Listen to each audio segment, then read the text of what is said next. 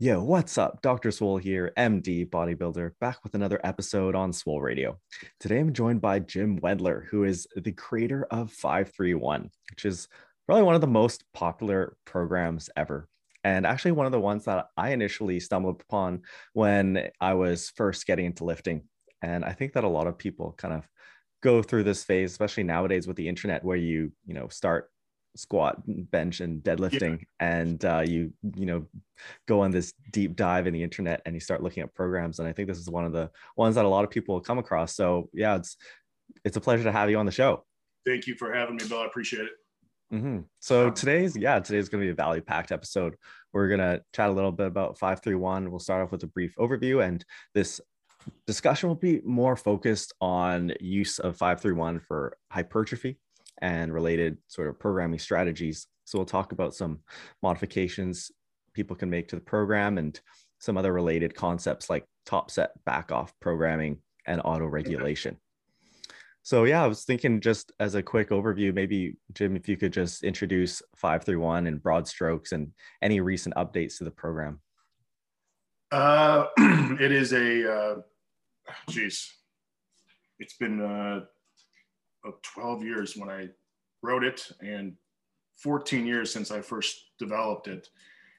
The best way to describe it is a very, very simple, if you have general math skills, strength program that uses submaximal weights and allows you to make a good linear progress over a long period of time.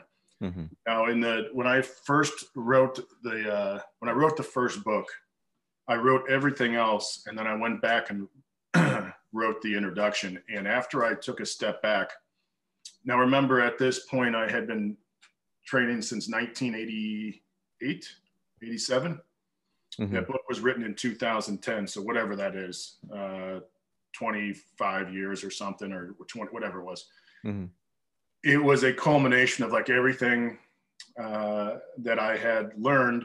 But what's crazy is I really wanted to develop this. I remember my parents were driving me to the airport to college, and I remember I had all this. I wasn't talking to my parents. I had all these papers and notes I had. I was trying to figure out how to program this stuff and how to understand it. So it took a long time. The point being is after when I wrote that introduction, I realized that there's principles that everything's based on, that as long as you follow these, it doesn't really matter what you do so much as long as you follow these. And there's a lot more to this, but we believe in starting very light. So starting a little lighter than what you can do. Mm-hmm. We progress fairly slowly. We use compound exercises. So that should make up the base of your workout. That doesn't mean assistance and stuff is not important, but that's what we really want. We want to progress, or we want to track personal records, which I think is incredibly motivating. And I can go on that in detail with training my 10-year-old, how important that is for his mental and just his enthusiasm in the weight room. Mm-hmm. And we finally added balance.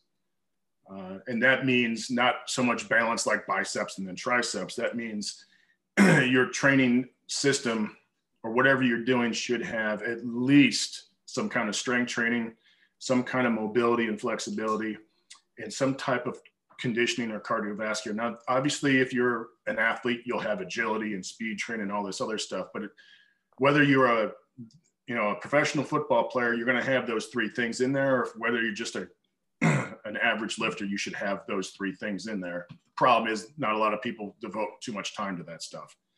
So, but based on those principles, I think you'll set yourself up for success, regardless of whether or not you do this program or any other program, because I use those same principles doing everything else, different types of training. It just kind of, at that point in my life, I realized that. And it's even when I was at Westside, we never went, Westside Barbell, whenever I programmed and did all this stuff, it was always lower than what I could do. So that's where we came up with the start light, progress slow and stuff like that. So, but it's mostly sub-maximal weights, which is perfect for young lifters. And it's really good for older lifters too, or experienced lifters. So And for anyone that wants to know the validity, besides myself, and I don't know, we've sold like 1 million books, and all the testimonials we've had, and I'm talking from professional football teams and to special forces guys to just average me and you guys.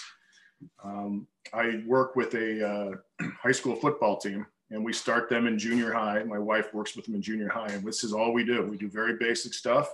Mm-hmm. And we went from being a 3-7 team to making the playoffs 6 years in a row. We don't pass the ball, which we just run the hell out of the ball, which basically means we have to be incredibly strong and incredibly in shape. Mm. And so we went from being not very good to being – the best way to describe it, Bill, is we've had 2 teams now refuse to play us. So that's the greatest compliment I've ever had as a coach. So when no one wants to play you because you beat the shit out of people, that is a great thing. So, but anyway, and then you'd ask about, I know I'm just talking your ear off, but whatever. You asked me. Over the years, we've had updates and different things, but the base remains the same. So there's all kinds of different things you can do. It's kind of like having my son loves Nerf guns. And you can, or even if you have an AR-15, you can mod the hell out of that. So there's little things, but the gun remains the gun. And that's the best way to describe it. So it always follows those principles. So there you go. Mm-hmm. Yeah. So for anyone not familiar, I guess the basic program is pretty much it's surrounded around the 4 main lifts: bench, squat, overhead press, and deadlift. And then you can do other lifts with that, but that's what for the average lifter, you're going to make some fairly good gains. So yes. Okay.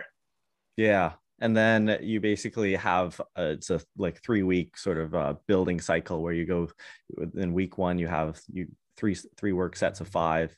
And then week 2, you have 3 work sets of 3. And then week 3, you go 5 through 1. And the idea is that the last set is like a 5+, which is sort of an AMRAP, or as many reps as possible. Many reps as you can with great form. That's what we're looking for. And then after that, I mean, there's things that you can do after that, but a lot of people just go right into their assistance work. And I finally programmed the assistance work because I got like 1 million questions. So I recommend, you don't have to do this, but I recommend every training day, whether you're benching or squatting or dead, whatever you're doing, we do some kind of push assistance. So that could be dumbbell work, any kind of dumbbell work, push-ups, dips, some kind of pull work that would be rows, chin-ups, curls, and some kind of what I could say single leg or core. And that's, abdominal work, lunges, back hypers and stuff. Now, obviously that's going to be, if your goals may be different, you can change the stuff around. So you can change whatever you want within there. But the key is start light, progress slow, use the basic exercise. Let's set some PRs. And then after that, it's incredibly customizable. Mm-hmm. Yeah. And I think that's one of the things I really liked about this kind of programming strategy is that you just have a lot of flexibility. And yes. I think that a lot of people have used this kind of approach for a lot of different, applications. So, for strength building, but also for hypertrophy. And a lot of people in my audience are going to be interested in bodybuilding. So yeah, I wanted to ask, how have the results been for bodybuilders and from what you've seen? Here's the number one, like I know bodybuilders, and I know we always make fun of each other, but I will say this, talking with some of these guys who are professionals, they did, like Dorian Yates, right? He does, HIIT style training, right? And then you have Arnold Schwarzenegger, who does, 6,000 sets. And the 2 things I've noticed is 3 things. One, they gave great effort in what they did, right? Dorian Yates is legendary. Arnold worked his ass off. Number 2, both those guys believed 1,000% that they were right. Whether they were or not, doesn't really matter. But that's what they believed. And that's a huge thing, because I've seen guys make incredible strength gains and size gains and all that stuff, doing a lot of stupid shit, right? We're not known for being the smartest group of people. You go in a weight room. And finally, especially for bodybuilders, you're going to have to dial in your diet. Yeah. And I think that's so important. So if I had to give a young guy one big piece, obviously eat, but for training wise, for 5-3, I would recommend, I have a program called Boring But Big. It's probably the most popular variation. And you combine that with fairly good assistance work. And I think for the younger lifter, you will make great size gains and great size and strength gains. And I've done it. I came up with that. I swear to God, this is a true story. There's a hamburger place called Fuddruckers. And I always carried a notepad in my pocket. This is when that's when I came up with it. And so I was eating a giant, cheeseburger that big, and I came up with Boring But Big. And so I really, the name is accurate, meaning it's boring. It's not terribly exciting. So, but if you have, I always, I talk to people all the time, and it's amazing what you're willing to do if it results in a success. Like everyone's like, well, I need to be entertained. It's, what did they say in the movie Gladiator? Are you not entertained? Like if this is your goal, you should be willing to do whatever the hell you want. I can't stress that enough. I know it sounds cliche, but you have to be willing to do some stupid shit and some boring stuff and things you don't want to do to get where you are. So, anyway. No, those are great points. I'm a huge fan of attitude and belief. I cannot stress that enough. Never mind. I'm going to go off. So. So for anyone not familiar, basically, I think, as I recall, Boring But Big is where you hit your main lift, and then on your assistance work, you will do, for example, 5 sets of 10, or you basically get in some volume. And I actually kind of like that approach where, especially for someone, for example, who wants to work on strength and size, where they kind of want a little bit of this conjugate approach where you can still get in that specificity of hitting your main lift. So you can still hit your, say, competition style squat, but then you can get in a lot of volume doing maybe lower fatigue movements like your assistance exercises, and getting your volume that way. So as an example, for Boring But Big, you do your work up, you try to hit, there's a lot of ways you can do it, but just go up to your top set. After that, you go down to your first work set of the day, or you can go lower. And we do 5 sets of 10 at that weight. Generally, we want to get it done in a shorter amount of time. We want to decrease the rest periods. But the way I always looked at it when I was training was when I was benching or deadlifting that top set, that was a pure strength set. It was grind it out, just be a savage. And then when I did the down sets, that was more of a muscle set. So I didn't care so much about the weight I was lifting. I was cared more about, just getting big, so to speak. So the first part of the movement, the top set and stuff, are what I call movement exercises. And then the supplemental and assistance work are muscle exercises. And I'll tell you this, just from my work with the kids at the high school, 99% of what we do is we just want to build muscle. These kids are young, they're untrained. They don't have the physical education background anymore that, we had 20, 30 years ago. It's that is probably the biggest eye opener I've ever seen. Knowing what we did in physical education and how we were, and I'm not like an old fuddy-duddy, that's just the reality.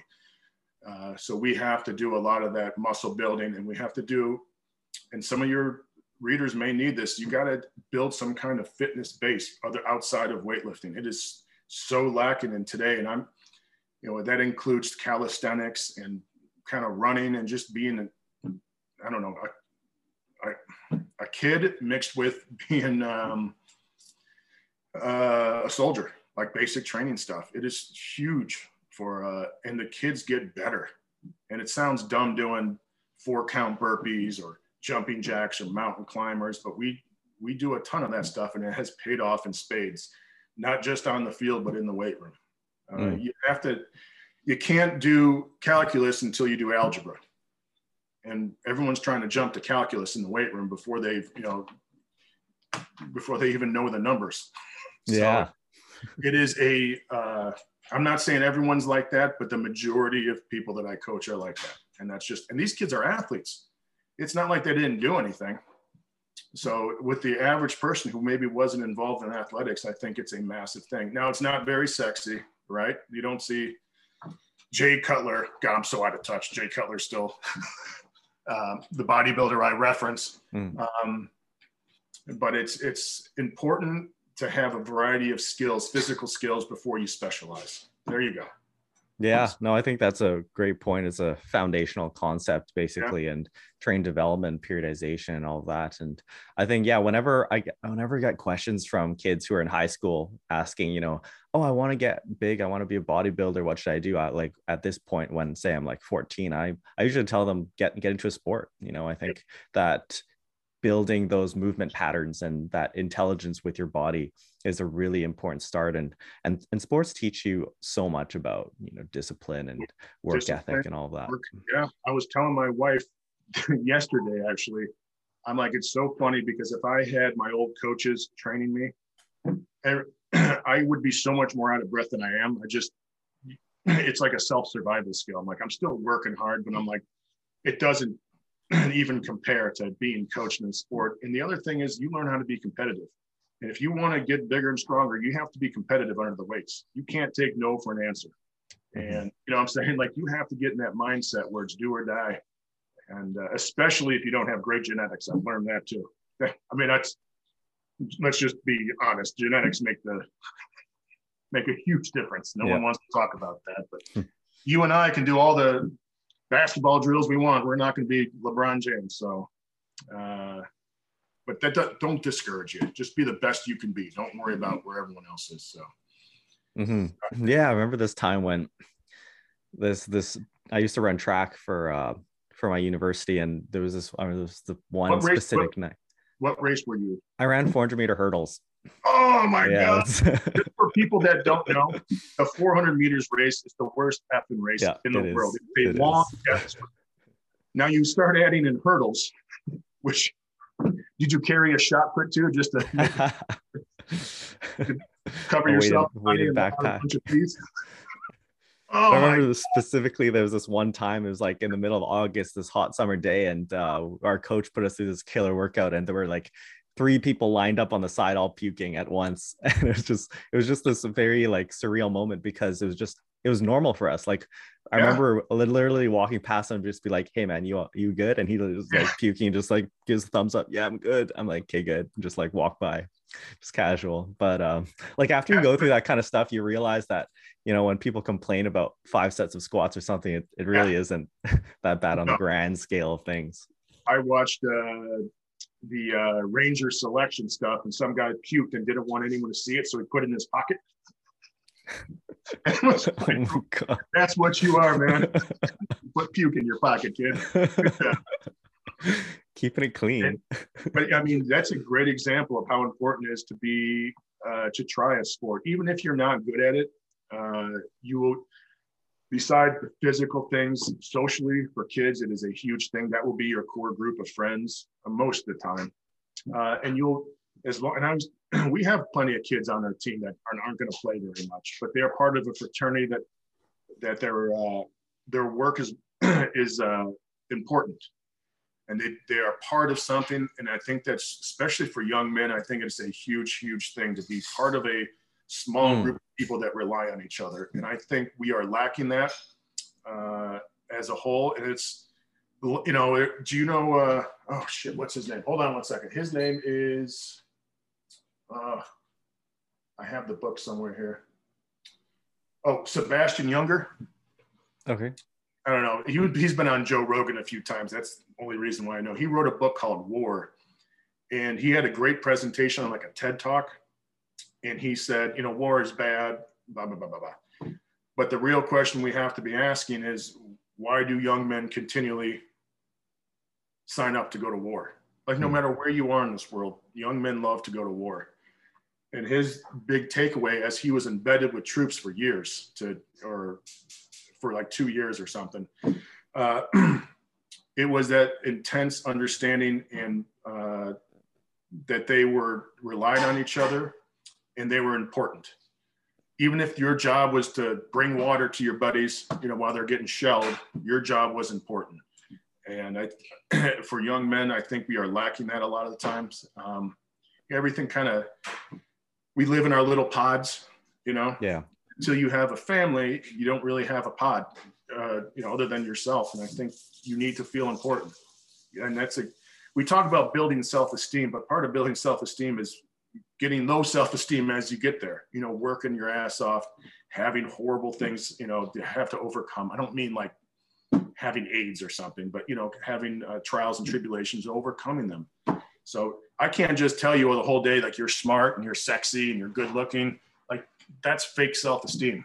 Like that work, especially in that group, will give you a sense of purpose and stuff. So there you go. Yeah. Men need tribes. Right. And I think, it's definitely something, especially in bodybuilding as well, or sports where it can be very, individual, or people isolate themselves. And I think it's a great thing to connect with other people at your gym and have that community. Yes. And even if you're choose to bodybuild alone, find something else to have your group with. And, I was telling someone when I started coaching again, it was awesome because I'm part of something now. I'm part of it. And I live in a very small town. So everyone kind of relies on everyone for different things, and everyone contributes. It's not just throw tax dollars. It's like, well, we need food. Well, I'll make the fucking food. You need photographs of the kids. Well, I'll volunteer. So everyone has, not everyone, but in a small town, you kind of have that feeling where, what you do is important, even if it's not curing cancer. So there you go. Wise words. So bringing it back to the programming, so we were talking about boring but big basically, and I just want to ask a couple little questions about that. So in terms of the base program of 531, would you make any modifications if you were programming someone for hypertrophy? I would. I don't know if the program would change much, other than if I worked with someone personally and then you start to see little things that they need. That's a whole other thing. I think how you do the exercises is as important. As an example, you go into a normal gym and you see a kid bench pressing, and it's right, they got the strongest sternums ever. And it usually takes a couple years, because I harp on this all the time. When we want the control on the descent, total tightness, and then we want to punch hard. Same thing with the squat and deadlift. And it takes time to get there. It's like when someone does chin-ups and you're like, use your lats. It's like, well, I don't have any lats. Let's just get my chin over the bar for right now. You know what I'm saying? Like when you do lat pull, only use your lats. Well, the kid has no lats. He's got no biceps. He just needs to do the movement. And what I found out is that is probably a little more important than I think people realize. And especially for hypertrophy, it's very simple. You're just bashing the shit out of the muscle, right? And then you're recovering. And I think a lot of times young people don't do the exercises correctly and they don't recover correctly. The best example was the late John Meadows. I don't know if you're familiar with John Meadows, but had him on the show earlier. Okay, yeah, John. I've known John for a while. We weren't like great friends or something, but he lives in Ohio. He trains with Dave Tate, and I know Dave, and we do seminars together. And his idea is, you can only grow as much as you recover. And he talks about digging a hole, where every time you train, you dig a hole and you stand in it, and then you got to fill it back in. If the next time you train, it should be almost level again. If you keep on digging. And I use, we climbing a ladder, just one rung a day. In one bad workout, one night out doing stuff, you're going to fall a couple rungs down. So I think the big modification would be to make sure you choose exercises you can actually do. And that's an individual thing, meaning we have kids sometimes who, for whatever physical reason, they don't squat very well. So we modify everything around that. And I think that's super important. Now, do I think squats and deadlifts I think they're super important. They stood the test of time. However, don't be afraid to look elsewhere if for whatever reason you can't do that. But again, do those exercises with purpose. Don't just, I got to do a million reps of curls. Well, do them right. How many times have you seen curls? I'm going to stand up. Like they just do this. They never extend their arms. And I'm like, it's a static hold. You're just kind of doing like a weird upright sit up. So doing those exercises correctly. And I think for a younger lifter, even especially younger lifters who want to get bigger, you're going to have to get stronger at some point. Mm-hmm. They work hand in hand. And I always tell the kids, the bigger the muscle, the stronger the muscle. Now, that doesn't mean Ronnie Coleman's going to go run a 9.8 400, right? Mm-hmm. But when you have chicken wings sticking out of your back and you got like a concave chest, we need to put some muscle on you before we worry about anything else. And 99 times out of 100, they always get stronger as long as they're eating. It's just, they both need to work hand in hand. That doesn't mean you have to squat 800 pounds. But if you squat, for example, 95 for 5 reps, let's get that up to 135 for 10 and do it with correct form. So Mm-hmm. I think both those things work hand in hand. So train hard, but you can only train as hard as you can recover too. Now, obviously, the younger you are, you remember the good old days, right? When you could kind of go out night drinking and then train the next day. But even then, because of the lack of physical preparation that a lot of people have these days, their training, the base of their training pyramid is not as big as it used to be. Does that make sense to you? Mm-hmm. So if you don't have 6 years of intense PE and playing sports, your base of your pyramid is not going to be as big. And you need to account for that and make sure you're doing the appropriate amount of work for your physical preparation at that time. Mm-hmm. Never get kind of, and this, honestly, it's hard to do because you need a coach kind of for that, you know, but you should at least educate yourself a little bit on that too. So it is a huge thing. Yeah, for sure. As an example, let's say someone is 400 pounds and they've done very little throughout their life. You're not going to be out doing 500 bodyweight squats and pushing a prowler or a sled for 2 miles. Like, that's not where they are. They needed to do what they're capable of at that point and then push it, one little step further. There you go. There we go. Yeah, no. Yeah, well said. And in terms of the sort of top set back off approach, I think this is something I want to dig in a little bit more about because I get asked about it often. Where you mentioned, for example, with your like hypertrophy style training, you'll hit your top set, say on squats, and then you'll take off some weight and then do some more volume. Yes. In terms of programming those back off sets, how do you like to go about it in terms of like percentage, like RPE, that? All right, this is easy. Yeah. So I'll give you an example. On the 3 sets of 3 week, our first work set is at 70%, our second is at 80%, and our final is at 90% of our what we call our training max. Okay. Those back off sets are usually, to make things super easy, we back down to the first set, which is 70%. Okay. So now you have if you choose to do this, again, you don't have to. If you choose to do this, you could do the 5 sets of 10 there at that 70%, or we do, I got this from Dante Trudell, DC training. We do 1 all out Widowmaker set. Now, here's the thing is, generally speaking, for each lift, if you can't get, let's say on the squat, 15 reps on that final set, we know the weights you're handling are probably too heavy. So we back off to make sure that the weights are perfect. So I think one of the big things I've seen as far as this program is people overestimate their strength. I'd rather have a person start much lighter than where they are because they'll make progress for a longer period of time. And it always works. As an example, our kids, our average deadlift from freshman to senior is always around 415 to 450 pounds. Very few kids ever handle anything around the 300-pound mark, but we're able, once we test, we're all around that mark. So generally speaking, our kids train with weights that are like around 50 to 60%. We just do them in such a way that elicits a great amount of strength gain without burning the shit out of you. As an example,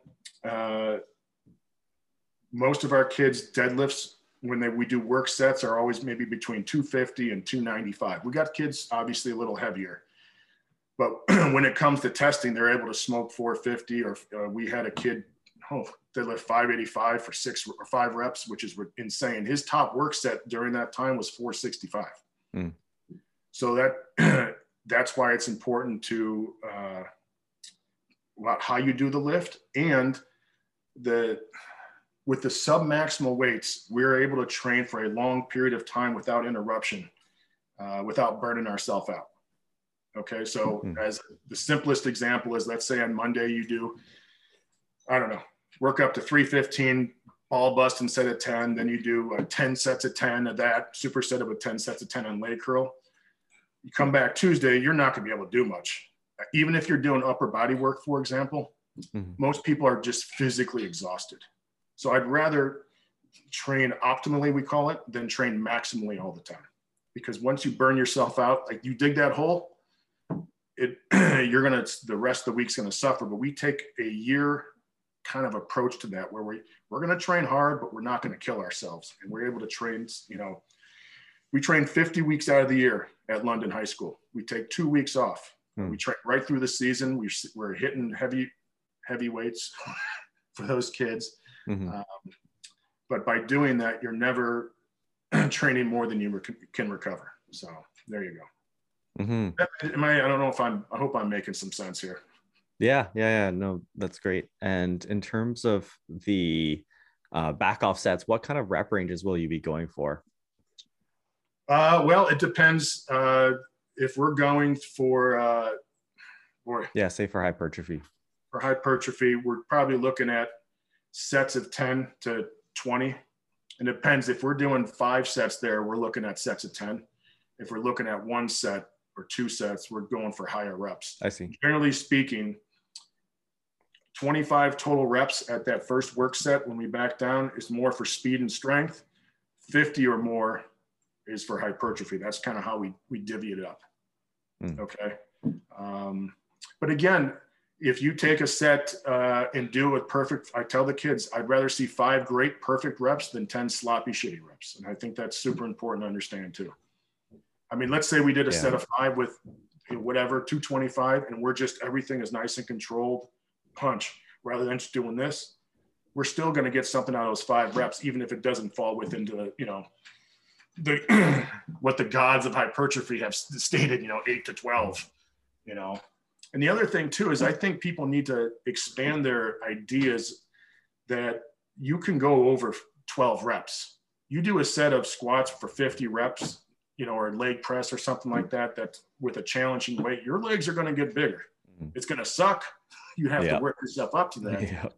But and it goes for just a lot of stuff. So that's when you really start opening your mind of what you physically and mentally can do. It really is crazy. It's nuts. The problem is you can't just jump in. It's like, you're not going to jump into a war, with the Navy SEALs or something, like, without being trained. You have to work towards that. So it's the same thing in the weight room. Yeah. We definitely have this luxury, especially for bodybuilders, where we can do a lot in terms of, rep ranges, and we can get away with a lot and still build muscle. Yes. In terms of the sort of top set back off approach, how would you ever use this for accessory lifts? Like say a heavy row or pressing, like presses? Well, most of the time those back off sets are with the same lift that you did that day. Yeah. All right. So on squat day, your back off sets would be squat. Now you can do, if I do I had a hard time programming rows, because what ends up happening is you start cheating too much to get the weights and the reps. And I've tried it probably 3 or 4 different times on the bent over row. What I would do though is, let's say you're bench pressing that day and you do your back off sets on the bench press.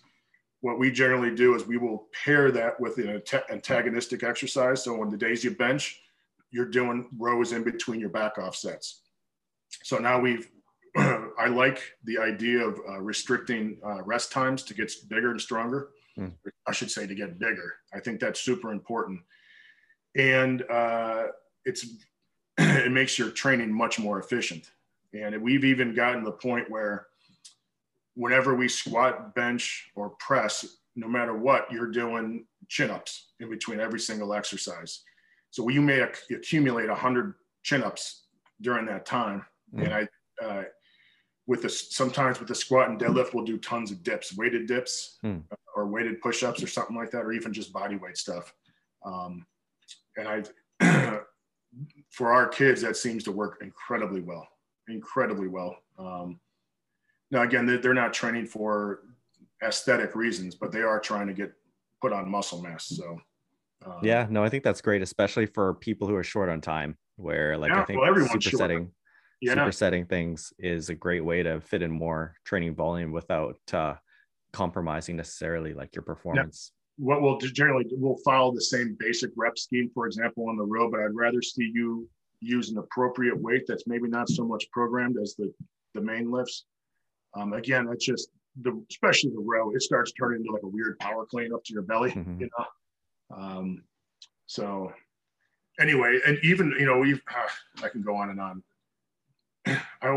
We talk about building the base. I still think it's super important that people still do push-ups, chin-ups, and pull-ups and dips. That's a very basic exercise that can yield a tremendous return for your strength and size gains. I mean, you see a guy doing a chin-up with 100 pounds, he's got fairly big arms. You know, it's pretty, is it, whatever this one, I don't know. What is this, pull-up and that's chin-up? I don't know. Yeah. We just change our grip all the time. I don't know. I never understood that. So anyway, there you go. Yeah, no, I think it's great that, like people should really focus on mastering the basic compound movements, and those are still what's going to activate the most amount of muscle mass. Even if someone's just focused on aesthetics, I still will recommend people, do weighted chin-ups and all the main basics to really put on muscle before you start going to the fancy, chest supported rows and little cable things and one arm things. Now those things are fine, but you got to put the big rocks in your glass before you add all the little pebbles. So I did an experiment 2 years ago where I joined I have my own gym in my garage, and I just went over to the local gym here and did all machines for like 2 months. And it was fun, but it just didn't seem to, and I'm not one of those machines are bad guys. I just was surprised at how little I got out of it. And I don't know if I was doing stuff wrong. I was training as hard, I just trained as hard as I could, and it just was weird. But that doesn't mean can be an important part, especially if you're an older lifter and you can't do certain things, or even a younger lifter. But that should not make up the bulk of your training. So, yeah. And then a related question: do you ever use like reverse pyramid sets? Kind of as the sets go, those back off sets go on, you continue dropping weight Yeah, we have something where, for example, I think this is what you're talking about. We'll do, for example, 70%, 80%, 90%, back down to 80, and we'll do not exactly an insane set, but we'll go for as many as we can with good form. But obviously you're gonna be a little tired. Then we'll go back down to 70%. And if you feel like got something left, we'll back it down to even 60%. I don't know what I called it. I named it something like probably reverse pyramid or something, but yeah, that's fine. The key is, are you making good progress on that main set? That's what we're looking for. After that, it's like a big giant bowl of vanilla ice cream. Now we can start adding in whatever you want. And the other thing is what do you want to do? What's going to get you excited to go in the weight room and kick some ass? Yeah. As long as you have that base of, let's just try and get a little bit stronger on these basic movements, man, you can do whatever the hell you want. As long as you keep that, how do we keep the goal? There we go. Yeah, that's one of the things I really like about, having a structured program, especially for beginners, like even for people purely interested in aesthetics and hypertrophy. I do like, first of all, as you mentioned a little while earlier, as a beginner, you can really build strength and size simultaneously. And a lot of the training that goes into strength will build like hypertrophy in a great way, especially for someone who's sensitive to training. But even from the sort of psychological aspect of it, having a structured program, especially like, for example, something like 5-3-1 or just something to get you started, gives you gives you a structure to follow, and it gives you something to look forward to, which I think is really Well, motivating. yeah, for a young lifter, you don't know what to do. Yeah. And so it's always nice if someone just gives you a sheet of paper and tells you, not just like, for example, you see workouts that say squat 3 sets of 10. What does that mean? Do I pyramid up? Is it the same weight? How hard is that 3 sets of 10? You give the beginner, like, listen, this is all you get. This is what you got to do. It's awesome to go in the weight room with like a specific plan, especially for a beginner, because that day they're going to, let's say, like, I got a squat today, and then all of a sudden they see their buddies doing hack squats and leg extensions. They go over and do that, where you have a specific plan. And I have everything printed out on like Excel spreadsheets. I can look 2 days in advance and like, holy shit, look at this set on bench press. I can start mentally prepping for that. Or I see, oh my God, this week on the press, my set is 225. I've never done it for 8 reps. And then you start mentally prepping. And when you walk into that weight room, you have a specific goal and you have a specific purpose.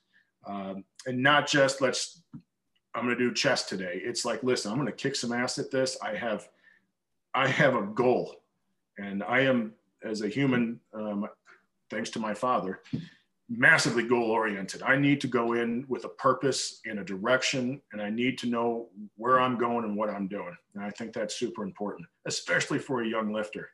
Because like, we were joking before we started, young people there's a reason why we don't let them vote, because they don't know how to make good decisions.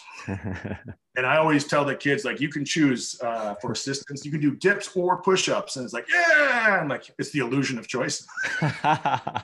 So, nice. You can do lunges or single leg squats. Oh, wow. Thanks, Coach Wayman. Terrific. 10 years later, they realize that's basically the same movement pattern. Yep. Tricep push downs with this bar or this bar. So, and that's, it's funny. I remember in college, someone saying how, that this bar works different than the cambered bar. And I'm like, it's still a tricep push down. Like, I'm not good enough. I'm not benching 600 pounds or entering the Mr. Olympia. So I think people get caught up in that stuff, that we call it majoring in the minors. Like, don't really worry too much. One of the greatest things I ever heard, I was at doing a seminar in Northern California, and this was probably 15 years ago. And I was at Westside Barbell then, and the way we structured our workouts, for example, on bench day, we would do our main movement, then we do shoulders, a lot of lat work and upper back and tricep, the smaller stuff, right? So, but it was always that. And someone asked Dave and I, what's the best bar to use in the lat pull down? Now, we hadn't worked this out at all between Dave and I. This was just a random question. And I looked at Dave and he just nodded his head. And we're like, we use whatever's on the bar. If it's this grip, this, whatever, we'll just use whatever. And then someone's like, okay, fine. What if there's no bar in there? And I looked at Dave and he said, then we're not doing lat pull downs. We're going to do chest supported rows. If that thing's, the point is sometimes I think people especially younger lifters, get a little carried away on some of this stuff, where, especially with the assistants, the important thing is just getting a good quality work and building that muscle as much as you can. And once again, as long as you're enjoying what you're doing, that's going to get your ass in the weight room. I think at that point in your life, building that habit is more important than the neutral grip bar versus the wide grip cambered bar. So there you go. Mm-hmm. Yeah. And the last thing I wanted to touch on was auto-regulation. So I think that one of the things I like about this kind of programming is, having the AMRAP set where it's basically built in, where on a good day, you'll maximize your performance. On a bad day, it will still accommodate that. So there's a caveat to that. Mm-hmm. We base, just so everyone knows, in the 5-3-1 program, every lift is based on what we call a training max. The training max is no higher than 90% of what you can do. For example, if I bench press 300 in the gym, 90% of that would be 270 pounds. So our weights will based on no heavier than 270 pounds. Okay. We generally use about 80 to 85% for most of the kids, because it's a 6-year process we have here. So the lighter that we start and the better form we can develop. So even when you're having a bad day, you are going to be able to get at least 3 to 5 reps usually. Okay. if your training max is too high, there's going to be a lot of times with that final set, if it's too high, you're just going to go down and get crushed. And we do not want that. Okay. Mm-hmm. But you're exactly right. So on the days I feel like absolute Duke, I go in, I do the minimum reps, I do assistance that I can handle, and I can go ahead and go. On the days I'm kicking ass, I can really push that next set, and I can really hammer the assistance, for example. Okay. But it's the caveat is you got to have a dialed in training max. And again, the lighter you go within reason, the better you're going to be, especially on the bad days. And the other reason is, let's say, you're up all night or something studying and you have to go in and do your press workout. If you take a dump during that workout, especially for a younger lifter, that's mentally hard to get over. If you're going to hit a good 5 or 6 reps or something, even though it's not terribly heavy, you can walk away from that workout knowing that you did something. And I think that is super important. One of the things I do with our kids, I give them, because obviously I go in with a plan every day, but sometimes you have to call a major audible. And the most important thing I do with these kids in regards to that is I always give them a chance to succeed. I want them to feel success. And as a young person, I think that's super important to build that self-esteem. We talked about building self-esteem earlier. I don't know if we were recording that at the time, but I really think that's important. And I don't want our kids leaving the weight room feeling like failures. That doesn't mean I give them easy things to do. We challenge the shit out of these kids. If you saw some of the stuff we do, it's amazing. Like it's really cool once you start working with the kids. But I don't want them leaving feeling like total failures. I think that's the one thing to do.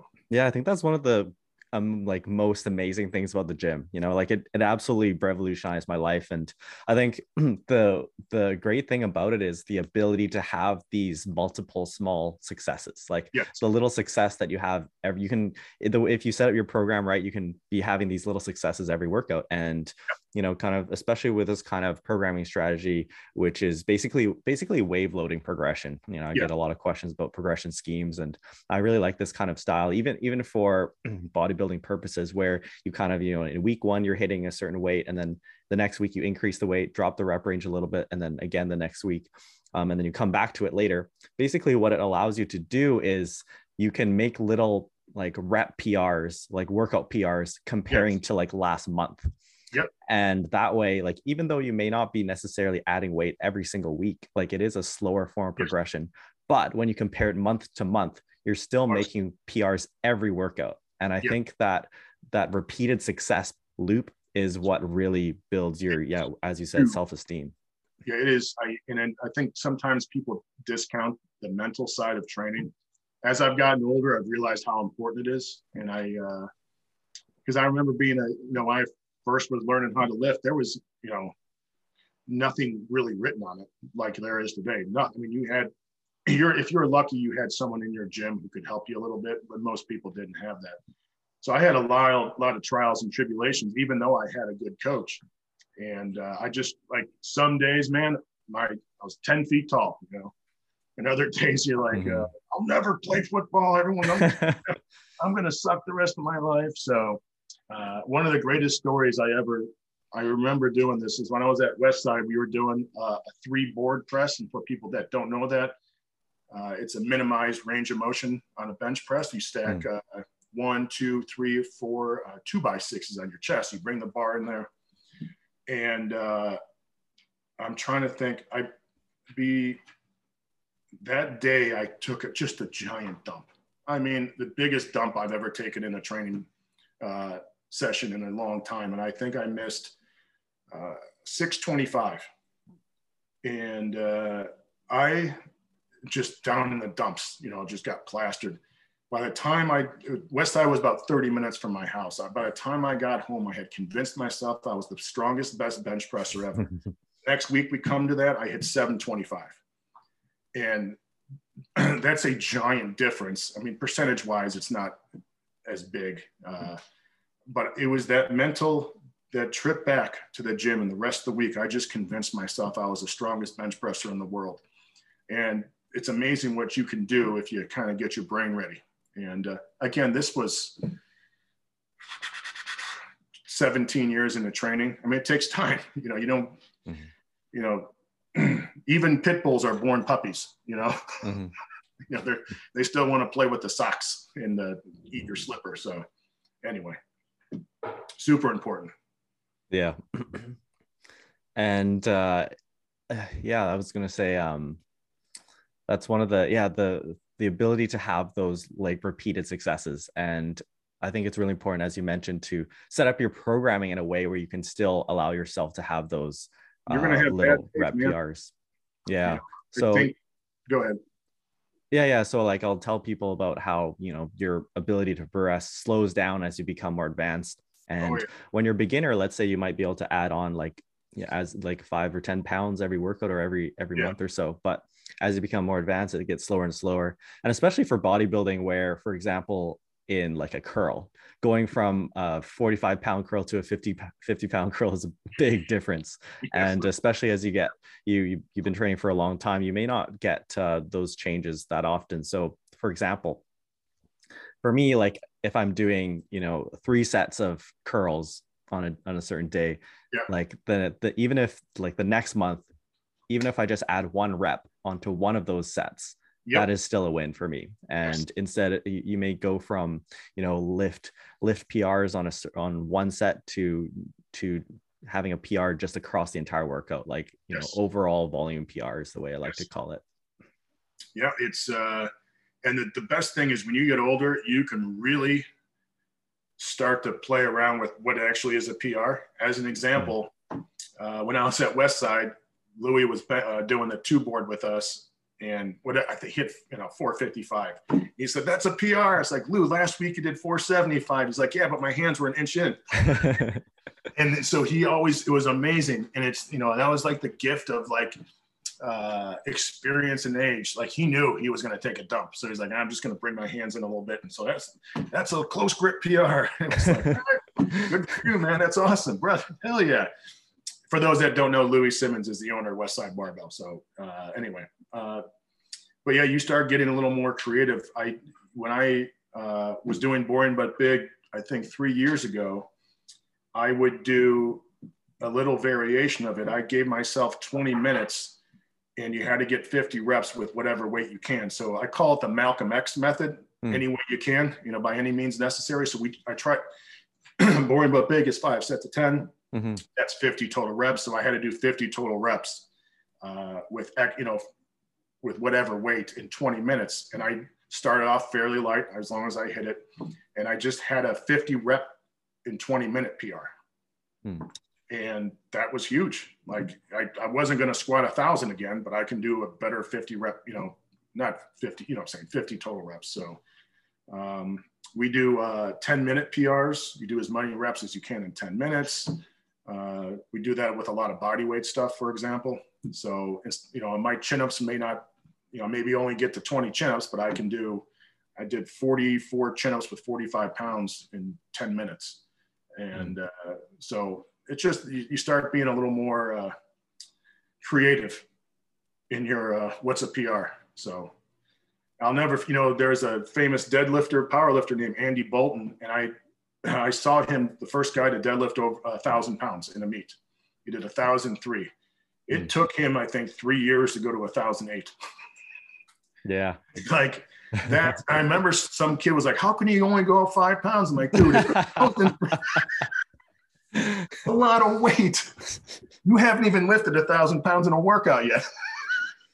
So, but that, I remember the owner of Elite FTS is Dave Tate, and it took him like 7 years to go from 585 to 600 in the bench press. It just takes time. But it's important that within those times, you're setting your tricep push down PR for as many as you can get in 10, whatever, stupid shit like that. No, I like that actually. Like thinking about things in like your total rep count across the workout, where you like, instead of just focusing on a single set, where, like you realize that your total volume is really how much you did across the whole workout. So as long as you keep track and as long as that is slowly improving over time. And that was the other thing where I think it's one of the values of keeping track of your numbers, like over the years, and just having a logbook. That's the best training book you'll ever buy is what? Your training log. It is super, super important. And I tell that to people all the time. And I couldn't be the dumbest man alive. People always ask me that, what's the best training book? Your training log. If you keep fairly, and it doesn't always have to be insanely detailed. For example, when I was powerlifting, we would just keep track of the main work, and then I would just write, lat pulls, 80 reps, whatever. But on everything else, we kept records on, probably 30 different exercises. And if you're feeling crappy, you're like, well, time to set a dumbbell incline PR. Or it's just the most ridiculous stuff. And like doing the Louis method, he's like, I do push-ups here. There we go. Anything I do over 2 is PR. So, but yeah, that training log, and it's the best thing is if you keep a good training log and for 10 years, you can go back and look. And first of all, it's awesome to look back at what you did. And it's also going to be great. Like, Jesus, was I stupid. And, and if you hit a wall, there's so much training knowledge in there that you can take out. Like, oh my God, I don't remember doing this. Maybe this is why my squat got so good or why I felt so good. And it leaves a ton of clues for you because you're never going to remember everything. So, but I found an old training log from 2000 or 2001. I think it was pre 9/11. That's how and it was horrible. I was like, oh my God, I wonder why I didn't make much progress that year or whatever. I don't remember, but it was pretty embarrassing, but I think it's super important. And yeah, boy, I'm glad you brought that up. That drives me. That drives me. Yeah, you definitely learn a lot looking back and seeing all the holes in your programming and what's worked, and then and seeing progress from year to year, even especially when you become more advanced, you may only get progress year to year in certain lifts. And even as a beginner, I think it's important to understand that progress is progress. If it's 5 pounds or 2 pounds or 10, whatever it is, it may not go up 50 pounds like your buddy down the street, but progress is still progress. And the most important thing, whether it's lifting or life, is that you're moving forward in some direction, and I think that's important for beginners to understand. Don't get frustrated because we've all been there. It took me, I always love took me 7 years to go from my bench from 300 to 400, 7 years. Now, granted, I was playing football. I went through basic training. I went through a lot of different physical things. It took me 2.5 months to go from 400 to 450 and another month to hit 455. It's crazy, right? Yeah. So in 4 months, I put on 55 pounds on my bench press. And it always feel like all that 7 years, it was like built up. It's like a dam ready to break. And it said, fuck it, here you go. Here's all that, that work you done. I'm gonna give you some love here. So I think that's important. Don't get frustrated. You can get frustrated, but don't quit. There we go. That's the best thing to say. And the other thing is, I know this, especially for younger guys. I've been there. Like having a good day or bad day it's not your reflection of you as a person. It doesn't, because you missed your squat or you missed, had a shitty day. That doesn't mean you're a bad person. I know that sounds ridiculous, like say it out loud, but I know how it goes. You tie a lot of your self-esteem and your worth to what you do in the weight room. And I think it's important. There's other things in the world that are just, what I'm saying? It's important. Hard to imagine, but it's true. Yeah. I mean, besides squatting, but benching. Yeah, I think that's, as for younger lifters, I think that's important to understand. So there you go. Yeah, that's great. And I think this has been really valuable discussion. And maybe just to wrap it up, one fun thing would be, do you have any tips for training longevity and long-term success? All right. Well, I started training when I was 13 and I'm 46. I don't know what the math is, but it's been a long time.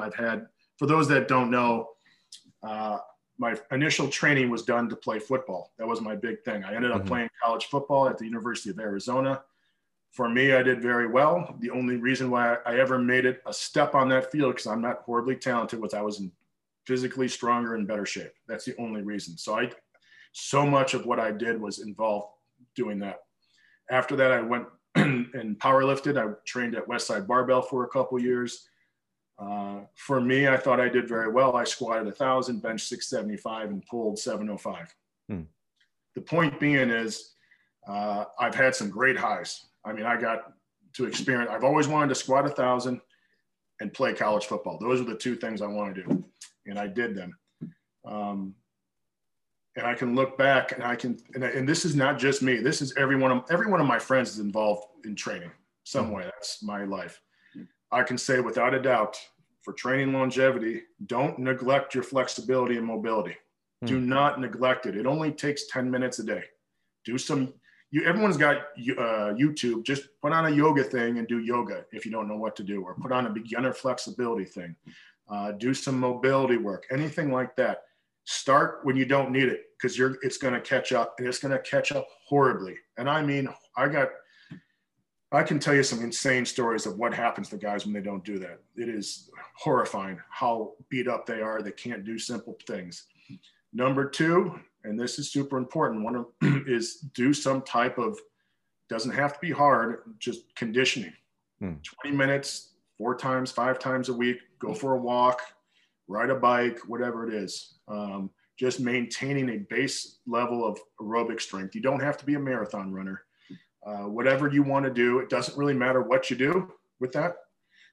It just matters that you do something. Same thing with the flexibility. I don't care if you want to do Pilates, yoga, or just have someone rip out your hamstring, If that's what you want to do, just do it. So those two things I think are huge. Every one of my friends, we've neglected that in some way. And it has all come back to bite us in the ass tenfold. Okay. 10 minutes a day, you can never make that up. 30 years later, you're not going to make that up. It's just, so I think those two things. And the other thing is starting light and progressing slow. And that's very hard for a young kid to, I want to bench 400 now. I want to do this. The longer your gestation period, the better the results are going to be over the long term. And the thing is, it's like 5 years. That's insane. I'm like, dude, 5 years, it's nothing. Yeah. Let's extend that period a little bit. Let's get you stronger in like the smaller muscles. Let's make sure your lats are stronger. Let's make sure your low back and abs are conditioned and perfect before we start going crazy. And I did a fairly good job of that, I think. I obviously screwed some of that up too, with the starting light and progressing slow. That was taught to me my sophomore year of high school. And I embraced it, but I didn't always live it, And I think those 3 things for training longevity would be huge. And obviously diet, and all that stuff is important. But just from like a physical thing, training standpoint, I think those 3 things would be huge. Yeah, really wise words. I think like when you're 18, you're thinking like all you can think of is then like being your best physique in the next 6 months, right? But it's like it's more like, no, man, like think what's going to matter is what you look like when you're 30, right? Like this is a long journey and you've got so much time to really set things up right. And what ends up happening, and I know this sounds crazy, but when you take the smart, slow road, you will make progress quicker than you ever thought possible, because you're not bashing the shit out of yourself all the time. And one of the things, like I do mostly weight vest training now. I had my spine, I had a lot of stupid shit happen to me. My spine's fused, my shoulder's horrible. But with the training longevity, and some of my friends really held on way too long. They're still trying to squat 800 pounds. I'm like, dude, your body's just the reason why you're hurt, you can't do it anymore. So I think it's understanding with this longevity in mind that your body's going to tell you what you can and can't do.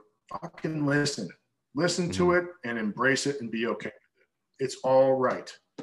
And it's funny because now with some of the stuff I do, it's harder than the lifting weights. It sucks. You try doing 500 squats with a vest on. It sucks, and so it's okay.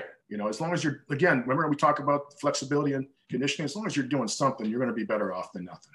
So there you go. Yeah, it's been great talk. And I think I appreciate you having me, Bill. Thank you. Yeah. I don't know if did I talk too much? I apologize. That was great. Where can people find you? My website is jimwendler.com. We put up articles, all the gear and stuff and the books. And then I'm on Facebook, but I don't do anything on Facebook. Holy cow, but that thing. And I'm probably a little more active on Instagram. I don't make a ton of posts, but if you have a question, I'll usually answer it as long as I remember to check the DMs and stuff.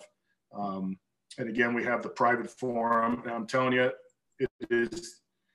it's nice to have people accountable for what they say, and everyone tries to help each other out. And I love that part. And when I first had the vision for doing this, this is what I wanted, but you know how that goes, right? You can wish in one hand and whatever. But I never thought it would be as good as it was. And I'm super proud of the community that we built. And, we have a lot of younger guys. We have we probably have like 500 members now. Not everyone posts, but we have, we have people from all over the world. We have 70-year-old guys. We have 21-year-old guys. We have a guy in a massive heavy metal band just joined. It was crazy. I'm a huge heavy metal guy. So I was like taken aback. I was like, wow.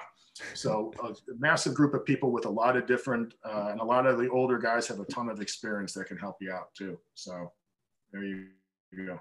Awesome. Yeah. So I'll link to Jim in the description, and thanks so much for being on the show. Thank you. That's all for now, guys. Thanks for listening. I am available on a very limited basis for one-on-one coaching. I'm not cheap, but if you are really serious about taking your physique to the next level, DM me the word coaching on Instagram. For more science-based bodybuilding content, look up Dr. Swole on YouTube, and we'll see you next time.